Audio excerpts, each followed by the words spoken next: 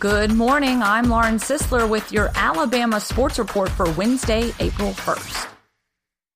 Coronavirus forces SEC to cancel spring meetings. The SEC announced on Tuesday that it has canceled its spring meetings that were scheduled for the last week of May in Destin, Florida.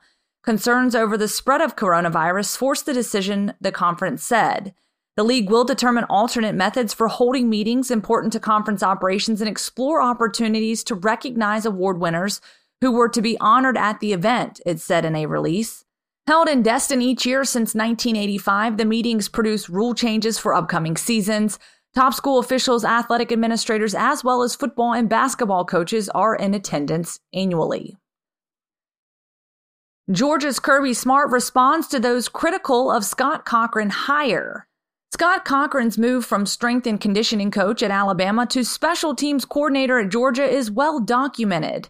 On Tuesday, the man responsible for bringing Cochran to Georgia, head coach Kirby Smart, talked about the decision in a teleconference Tuesday per Dog Nation.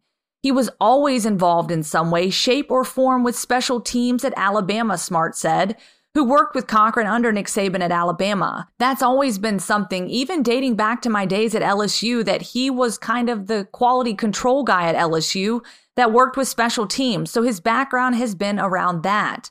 Smart said he looks for two qualities in a coach. What is his ability to make players want to play for him, he asked. His relationship. Do players want to run through a brick wall for their coach? Do they respect their coach? Do they want to play for that coach? Can he relate to them in a personal way and get them to do something that maybe another coach can't? Does that separate him? And the second quality, Smart said, was ability to recruit. Both of those two things in my 9 years at Alabama, Cochran was outstanding at. NFL expands playoff field to 14 teams. The NFL playoffs will have 14 teams for the first time in 2020. NFL team owners voted on Tuesday to add one playoff position to each conference's postseason bracket. The collective bargaining agreement between the NFL and the NFL Players Association, approved early this month, allowed the playoff expansion to be considered. The NFL playoffs have featured 12 teams since 1990, when the number of qualifiers was changed from the 10 that had made the playoffs annually from 1978 through 1989. NFL agents sobering COVID-19 message after parents died of coronavirus 6 minutes apart.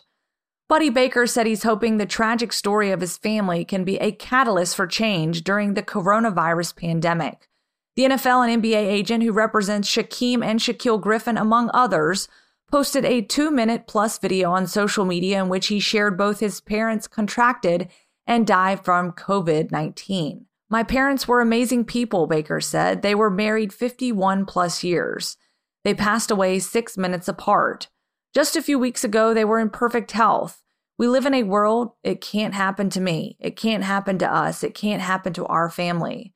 Well, it happened to us. Baker, who is the president and CEO of Exclusive Sports Group, LLC, implores people to do the things that have been asked of them since this started. Wash their hands, practice social distance, and more importantly, stay at home.